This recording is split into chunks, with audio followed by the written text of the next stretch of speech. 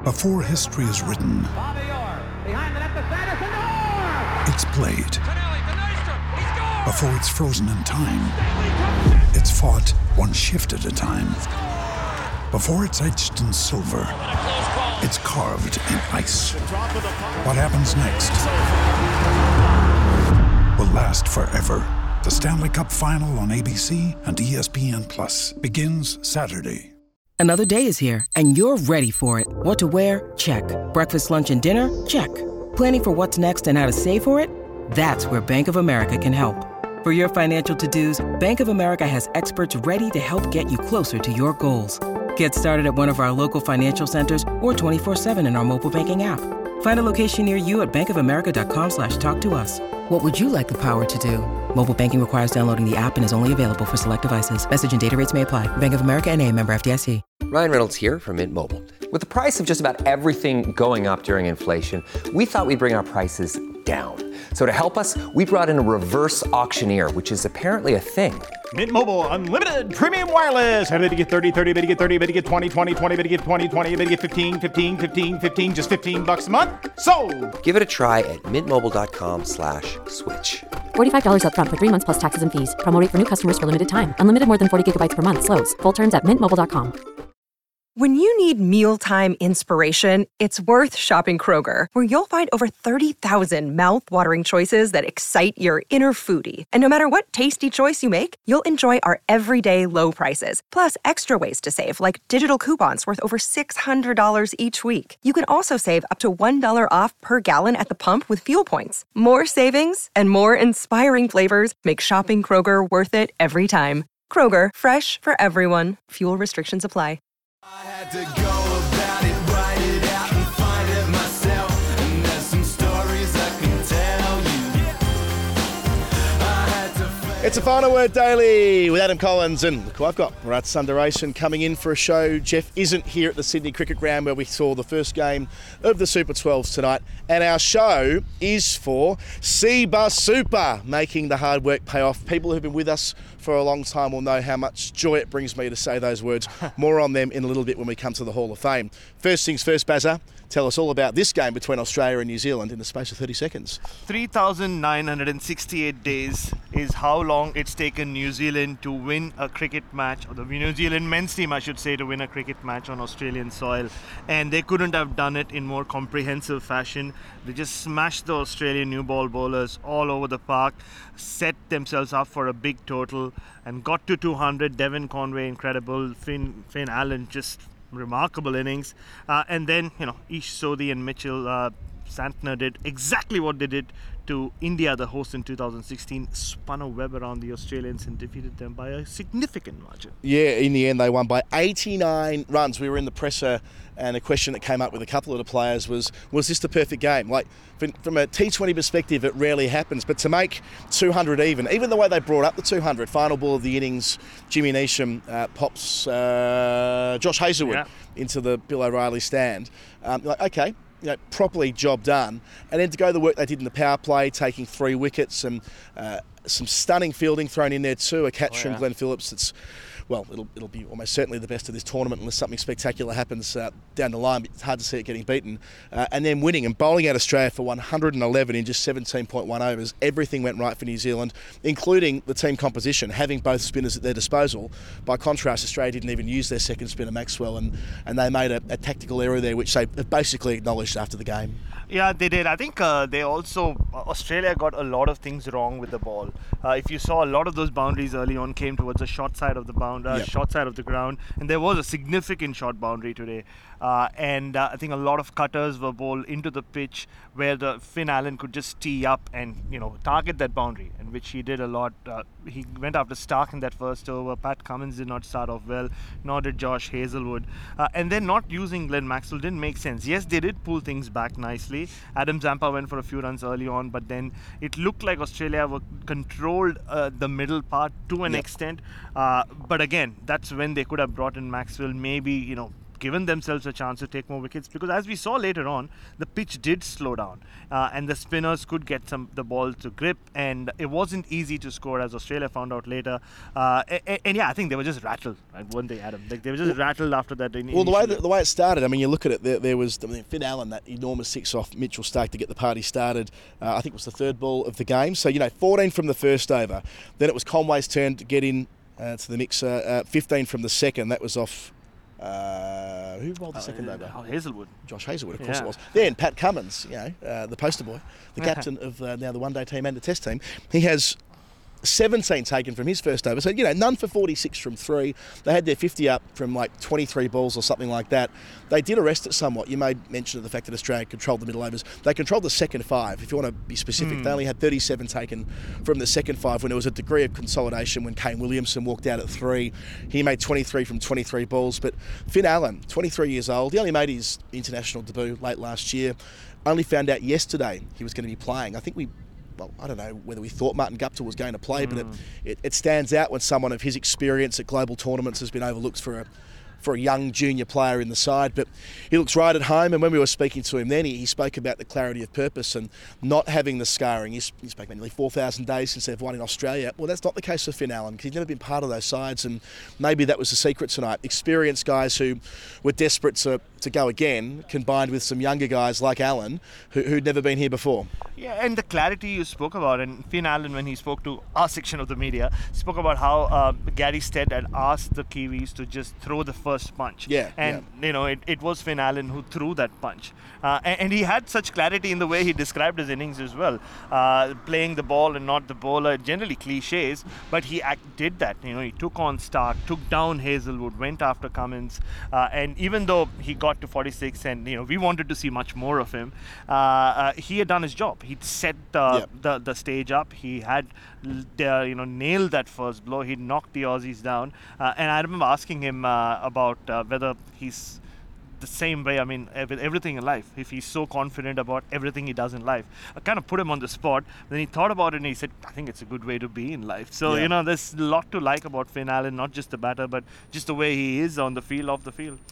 Kane Williamson wouldn't have been the only person, but certainly one was worried about rain tonight. Not a drop of it until probably now when it's starting to drizzle a wee bit. But, the fact that they were just raring and ready to go, they were desperate to play tonight, because in a way, no World Cup game is a free hit, but playing the host and the reigning champions at a packed SCG on opening night, if they don't win tonight, they weren't expected to necessarily win tonight. That mindset going into it, someone like Devon Conway, who missed out on the final last year, remember it was in the semi, wasn't it, that he punched his bat in frustration. They get through that Final Four game. He doesn't get to play against Australia. He's player of the match tonight, making 92 not out from 58 deliveries, only a couple of sixes.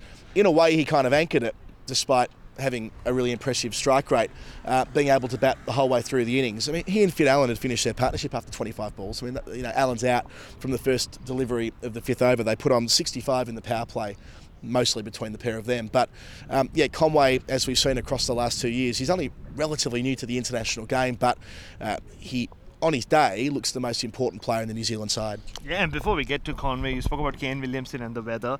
He was promised that the rain would not affect this game, even though the forecast said so. And the man who promised him that was me. I bumped into him into practice. It's been a while, 2.5 years since I met him last, where I was his unofficial batting coach. So he does believe most things I say. And I said, don't worry about the weather. There will be a full game based on absolutely no knowledge of the weather. And as it happened, I was proven right, thankfully. So Kane has someone to thank for that. But no, Devon Conway, every time you look at him bat, Adam, he just looks like he belongs at this level. Whether it's in Test cricket or T20 cricket or any format. And I think he's also provided a blueprint, not just to his own batters, but to batters down the line in this tournament as to how to master these conditions. Even if you go hard early, you can consolidate by using the boundaries, and he spoke about it in the press conference, right? There are pockets on these Australian grounds where you can hit the ball, runs 2s and 3s, and keep that strike rate up. So that's why when he said it felt like he slowed down, he actually didn't slow down, because he wasn't hitting boundaries, but he was collecting so many 2s and 3s, and that's why he ended up with such a strike rate. Unfortunate that he didn't go on to make 100, but a great knock, and I think a lot of batters can learn from what he did today. Yeah, they bookended it, so they make 48 in the last 4 overs. So going at a strike rate of 200, largely because Jimmy Neesham came in and does as he does so often, making 26 not out from 13 balls, including, he didn't hit a 4, but he hit 3 sixes, I think, out of that. So again, that's what Neesham's been so good at and why he's one of the first names on the team sheet in the New Zealand white ball teams. In Australia are on the back foot. How often do you see it when batting second in a white ball game where if you're chasing plenty, that wickets will fall? But it wasn't just that wickets fell, it's that Trent Boult only had 5 runs taken from his first over, and then Warner, hard to really explain that dismissal. Have a crack at it, but he's out bowled from the first ball that Tim Southee delivered, I think. Yeah, you couldn't make out how the ball actually ended up hitting his stumps. And we asked Tim Southee about that. He said, as a bowler, you can't plan such a dismissal. He just got down on his haunches, and I think it hit some part of his body and just kind of rolled onto the stumps. And once Warner went, you knew that Australia were going to struggle. Aaron Finch, but that 6 that he hit of Trent Boult. 102 metre 6. I've seen big sixes. I've seen massive sixes. I've never seen an angry 6. That was an angry 6 from Aaron Finch, and it went a long way. And you sort of felt maybe it could be Aaron Finch's day, because remember, without Steve Smith, Australia also needs someone who can, I won't use that much maligned word anchor, but someone who can take the innings deep like Devon Conway did. And Aaron Finch had to be that guy. But once he got out, you knew there wasn't anyone in that middle order who could play that role. Everybody came, tried to play a lot of shots. Of course, the required rate kept growing. And it's the perfect conditions for a team like New Zealand to defend, right? They've got a big total. They are such a good defensive team when it comes to wide ball cricket. And it was always going to be difficult. And once the spinners came in, the game was over pretty much after the first 4 or 5 overs in the Australian innings. Yeah, I mean, it feels that way, doesn't it? The contrasting power plays, 37 for 3 at the end of their 6 overs. So Marsh goes and Skies a top edge, also from the bowling of Southee, wasn't it? So he had a couple of wickets inside. Yeah, that's right. It was that off break. It's funny, isn't it, with Southee? Like, it's not as though he brings the back of the hand slower ball and the split finger and the knuckle ball. I mean, he doesn't do really any of that. He bowls very accurately at about 132 clicks on a good day, has kind of one slower ball, and after tonight has the most number of wickets of anyone who's played T20 international cricket, up to 125. He's overtaken Shakib Al Hassan. I reckon, I was going to put this in the Hall of Fame, but I'll say it now, we're onto him. And I put this to him as well in the little mix zone thing. If you surveyed 100 people on the way into the ground tonight, I reckon 70 of them would have thought that he'd retired from T20 cricket. Not because he's old, he's only 33, but just because he strikes you as the kind of guy who'll keep playing Test cricket till he's 37, but maybe he'll give away the short form stuff. But that belies the fact that he's always been an outstanding T20 bowler, and that stability, along with Trent Boult having opened the bowling for New Zealand for over a decade together, that it does mean that if you're Aaron Finch, who's not out of form in this form of the game, but there is scrutiny on, let's go to Finch. It's a different story when you've got 2 very experienced operators who know exactly what they're doing, compared to maybe if he was facing a firebrand like Lockie Ferguson. That might have been to his advantage, facing a guy bowling 150 who did bowl well tonight, instead of the cagey mid-30s guy who landed on a hanky. Yeah, because there's no margin for error, right? And Aaron Finch already is thinking about a lot of things, about getting his front foot straight down the pitch, not going across, for his head not to fall across. And he knows with Southee and Boult, because he's played against them for so long, and because they are these wily old customers, you cannot make a mistake. There's no way. If you make a mistake, you're dead. And with all he did get out to Santner, I should say, by the way. Well, it wasn't like he got out to Southee. But no, he did. Yeah. It's more sort of the energy around his innings, absolutely, right? Yeah. I've seen some analysis already saying that, like, can Australia win the tournament when they're relying on a player who's coming to the end, leading the charge? I mean, it's a difficult question to answer. In a way, that's what Owen Morgan was doing 12 months ago with England, and it didn't quite work out. I guess so, but I think speaking to some people who know a lot about T20 cricket in Australia, they felt that you need an intuitive captain to succeed in Australia, and Aaron Finch brings that gut feel to his captaincy. Yeah, I mean, his gut feel didn't work out today, not using Maxwell as we spoke about earlier. But I think that's the aspect of his captaincy which kind of stands out, and maybe because the 2 World Cups were so close to each other, there wasn't enough time for them to invest in anyone else between the last World Cup and this one. So it's only fair that he got a go. I mean, we'll see. I thought, again, on the field, he was able to bring things back to an extent, and he said 200 on the on the board was just a little above par. So they backed themselves to get there.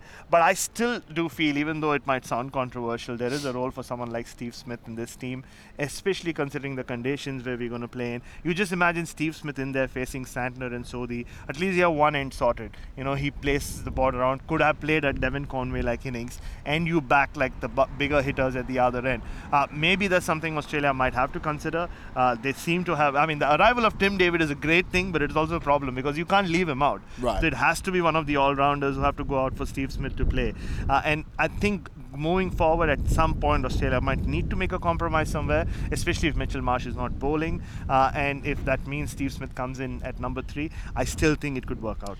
So a couple of the Australians got out skying slower balls. One who didn't was Marcus Stoinis. Didn't make great contact, but that catch from Glenn Phillips, I mentioned before that it's unlikely there'll be a better one taken in this comp, maybe even in this calendar year, or it's going to be on those highlight reels forever, which he's already got a pretty impressive one piling up. He's a hell of a cricketer, but the full Superman dive to get rid of Stoinis. I saw you put the binoculars on Stoinis as soon as it happened, as if to say, what the fuck's what a bloke going to do? Because, I mean, he wasn't moving through the gears or anything like that, but if he and Maxwell get to bat together for 10 overs, they might give themselves a chance of being within striking distance. In the end, Maxwell had to go I guess full obscure straight away. Obscure, that's not the right word, but he played a number of switch hits. A couple of them were splendid. The one that went to the second deck of the O'Reilly stand was a belter. I didn't see how far it went, but it must have been near enough to 80 odd metres, taking on the short rope. But then he got out that way. You can probably tell from my voice I'm still battling. Got out that way as well, which was, I thought New Zealand held the game up well. I was trying to work out whether they changed the field, but they definitely made Maxwell wait. And the next ball was the top spinner, not the leg break, and that's why it went on and hit his off stump. But I mean, points for trying at least. He was out for 28, and at least I suppose he's in the tournament as well. Yeah, he needed some runs, coming into this tournament. And even if it was just those 28 runs, and even if Australia lost by a big margin, just his body language out there. With Glenn Maxwell, it's always easy to make out what's going on in his head, especially when he's batting.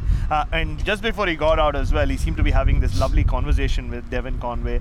I don't know what it was about, but that happened. And you and I kept noticing how Jimmy Neesham at point kept running every time he got into the switch hit position. Well, I mean, the good thing about it is Neesham is such a clever cricketer that, as soon as Maxwell gives the impression that he's going to shift his hands along, Neesham at conventional backward point just starts sprinting. He actually turns around and starts sprinting for the boundary rope, thinking that he might get far enough down there when the ball's coming that he can turn and be in a position to catch a top edge. I mean, it's I guess it's the modern game, isn't it? Yeah, but also, I mean, on that note, I forgot to mention Glenn Phillips' catch. I was disappointed that he didn't come out to bat to John Cena's music. I was really looking forward to it. If you noticed, I walked very close to the window. But he has, like you said, his highlight reel already. When you think Glenn Phillips, you start thinking about boundary catches. Yes, he's played some great innings here and there, but I think you just back him to take those catches, and it came at a crucial time as well. And that's what New Zealand will do, right? They'll take all these catches. If they put runs on the board, I think they're going to be a very difficult team to beat as this tournament goes on. A couple of the housekeeping, I suppose, on the way through, acknowledging where Australia's net run rate's at. It's like -5 or near enough to it. So net run rate, they will not get that back. It's improbable they'll get that back to a point where it'll help them at the end of the competition. And Adam Zampa acknowledged as much when we spoke to him. So they just need to run the table. So that makes that England game, I know they've got to beat Sri Lanka in Perth, but when they play England on Friday, it might already feel like an elimination final for them, at least. And in turn, that might make it, I mean, today feels very 1992, doesn't it? Where they lost to New Zealand first game, and then they lose to South Africa here at the SCG, I think in their third game, and it was tournament over, effectively. They needed everything to go right. Of course, they lose to England here as well, and that's it. But it might be a similar situation for them there. But on the other hand, Zampa said to us that Mitch Marsh walked in there and said, just how we like it, boys, backs to the wall. So kind of more like 1999, if you want to draw the World Cup comparison, where Australia needed to win 7 on the bounce to win that competition, and duly did. So, net run rate shot, but may not make a difference anyway, given it's so far away from anything that matters. By contrast, New Zealand had a bad start to the T20 World Cup last year. They lost to Pakistan convincingly in their first outing in the Super 12s, and they won every game to make the finals. So there is time to turn it around, and New Zealand had the chance to consolidate upon this, because I don't think anyone was really talking about New Zealand as a chance for the semi-finals. And in hindsight, why is that? We always seem to discount what they're capable of because they have the same team rock up at every tournament or something like that. Yeah, it has to be something, right? Like how all of us tend to ignore them at the start of a World Cup. It's almost like, and they're those consistent players, right? I mean, consistent like members of a party. Like you almost start taking them for granted. Yeah, Like, you know they'll always be there. They'll bring the drinks. They'll bring something to, knick-knack on as well. To the extent that you take them for granted, but they're the ones who also stay till the very end. They have that capacity to do that, and I think that's really what's happened here. Even when I've been asked about who the favorites are going to this going into this tournament, it's generally been Australia, England, India, South Africa, and Pakistan. I speak of from the other group. I've said constantly that it's going to be the best bowling attacks that are going to win more matches in this tournament. And how could I have forgotten New Zealand, right? I mean, they have such a consistent bowling attack. They have everything sorted, right? Like they have the swing of Saudi and Bolt. They have the pace of Lockie Ferguson, who can bowl in the depth as well. And like we saw today, Santner and Sodhi, even if the pitch is slightly dry, slightly slow, they are so difficult to get on top of. And very underrated spinners as well. They're very different spinners, complement each other really well. And like we saw today, it's not very easy to go after either of them. Brat, time for the Final Word Hall of Fame. The Final Word Hall of Fame brought to you by Cbus Super, making hard work pay off. Now, I'm mindful we haven't had Cbus on the show for a little while, so let me remind you of a few things, Baz. Let's go through it. They're one of Australia's largest industry super funds. They were established in 1984, created by workers for workers. They look after the funds of more than 850,000 Australians, their members. They manage over $74 billion of their funds along the way. They're one of the best performing funds in Australia, an 8.88% return over the last 38 years, making sure your money is working hard. I've written it down wrong. They put it this way. Yeah. I'll go back to the front. They're making your hard work pay off. And you can visit cbussuper.com.au to learn more. And you always remember with Cbus, past performance is not a reliable indicator of future performance. That's the disclaimer. But isn't it great to have them back with us on the show for the rest of the World Cup? So we'll tell you more about Cbus when Jeff's back with me, and we'll go through their story across the next 3 weeks of this tournament. Hall of Fame, I'm going to start. And again, I'll say this, I'm about to keel over again like I nearly did a couple of days ago, so I'll keep this brief. At the press conference just then, Finn Allen was asked by one of our colleagues whether if he has a really, really good World Cup, if he makes a couple of more half centuries and dominates, then maybe he might get an IPL deal. Isn't that the right attitude? Yeah, Isn't that the right attitude? If you dominate a World Cup for your country, you might get a deal in a domestic T20 competition. What can you say? I think so. Yeah, that's what it's all about. Did right? anything take your eye today? Anything? What was the most final word-ish moment of the day for you?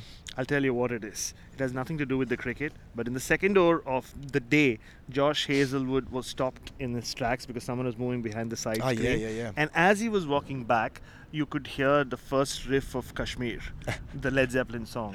And at that moment, I realized that should be his theme song because it was so much in sync. I mean, Josh Hazlewood's gait as he walked back, and then you watch out for it when you see Josh Hazlewood just play the Kashmir tune in your head, and you'll make the song was written for Josh Hazlewood, you see, and that really caught my eye. And I think happened after that, it was an exciting game and all that. But that'll be my abiding memory from this game. And a pretty good Yorker to get rid of Finn Allen, which we completely brushed over earlier, but they all went for millions. That's it. So tomorrow, you're going to fly to Melbourne at stupid o'clock and be with Jeff tomorrow. I'm going to take a couple of days off. I need it. This has been the Final Word Daily. Adam Coles, Brat Sundaresan, New Zealand victorious by 89 runs. Thanks to Cbus Super. cbussuper.com.au. More on them tomorrow. Ta-da. I had to go about it